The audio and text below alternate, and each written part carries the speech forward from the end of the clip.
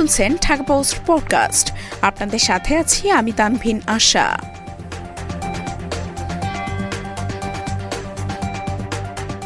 লালমাই পাহাড়ে জড়ো হয়েছেন হাজার বাইকার।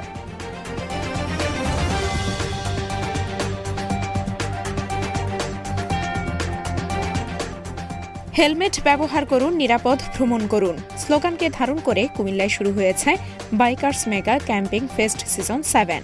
23 ডিসেম্বর দুপুরে কুমিল্লার লালমাই পাহাড়ে গিয়ে দেখা যায় শত শত তাঁবু বসানো আছে পাহাড়ের বুকে। সেখানে এসব বাইকার তাদের সাংগঠনিক কাজ করছেন, খাবার দাবার গ্রহণ করছেন, পাশাপাশি রাত হলে তাঁবুতেই রাত্রি যাপন করছেন। এর আগে গতকাল 22 ডিসেম্বর শুরু হওয়া এই ক্যাম্পেইন চলবে আগামী 25 ডিসেম্বর পর্যন্ত। কুমিল্লার লালমাই পাহাড়ের পাদদেশে স্কাউট গ্রাউন্ডে এই মিলন মেলায় সারা দেশ থেকে প্রায় 1000 বাইকার অংশগ্রহণ করেছেন। শুরু হওয়া এই ক্যাম্পেইনে দেশ বিদেশে মোটর বাইক ভ্রমণের অভিজ্ঞতা সম্পন্ন বাইকাররা তাদের অভিজ্ঞতা ছড়িয়ে দেবেন। এছাড়া পেশাদার বাইকাররা নিরাপদে মোটরসাইকেল ভ্রমণ সম্পর্কে নানান পরামর্শ দিচ্ছেন।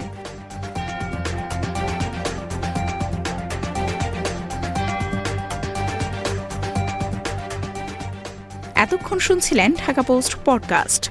দেশ বিদেশের সর্বশেষ খবর জানতে ভিজিট করুন www.dhakapost.com।